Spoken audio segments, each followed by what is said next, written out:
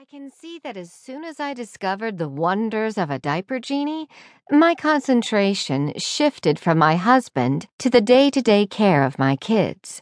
With a full-time job thrown in, the goal of making my husband feel special dropped way down on my priority list.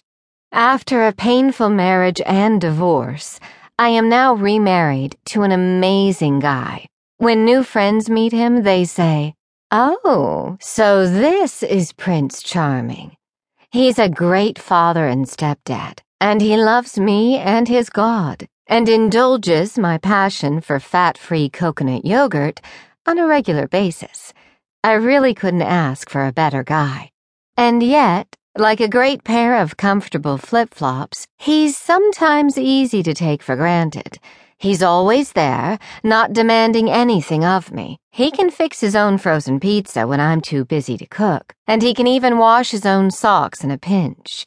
When work deadlines loom and kids have dozens of activities, I sometimes let my relationship with Raj fall to 6th or 7th on my "hey, pay attention to me" list.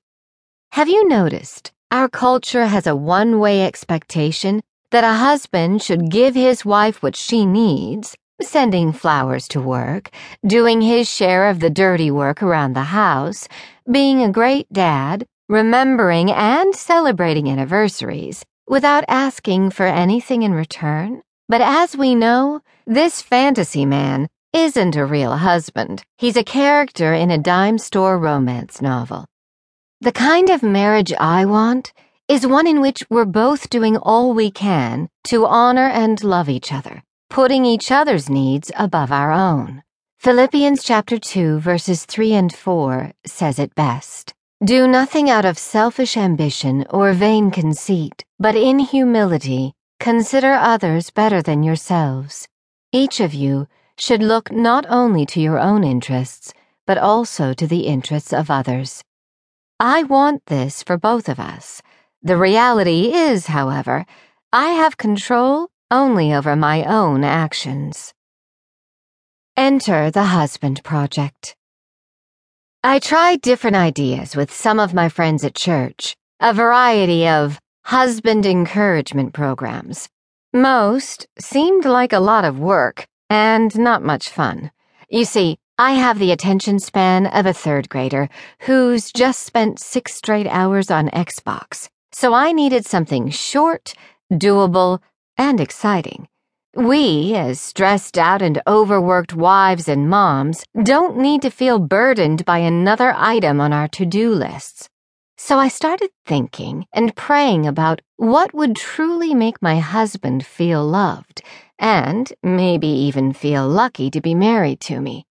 I made up a list and began practicing on Roger. Some of the ideas, buying him a gift card to his favorite restaurant and surprising him with an impromptu date, were big hits. Others, like opening mystery clues for an all-day adventure, were, let's say, less than successful. After several flops, hey, I thought the guys at his work would think that his lunch sack covered in hearts was adorable. I finally got desperate. I asked him, "Okay, what would make you feel loved?" And yes, I felt pretty pathetic to be asking. After showing him the list, he gave me thumbs up or down on several of the items. I now had a much clearer plan in place. No, cookies in the shapes of bunnies were not necessary. Homemade raw cookie dough, however, was a big thumbs up. Yes, I asked the questions.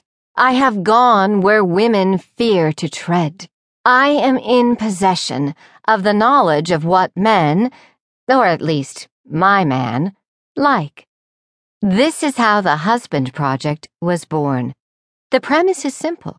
You and 2 other friends, your accountability partners, commit to bless your husbands every day for 3 weeks, in secret. That's it. Pretty simple, granted, but not always easy. No cookie-cutter marriages. While working on the projects, I talked with friends of all ages in very different marital situations.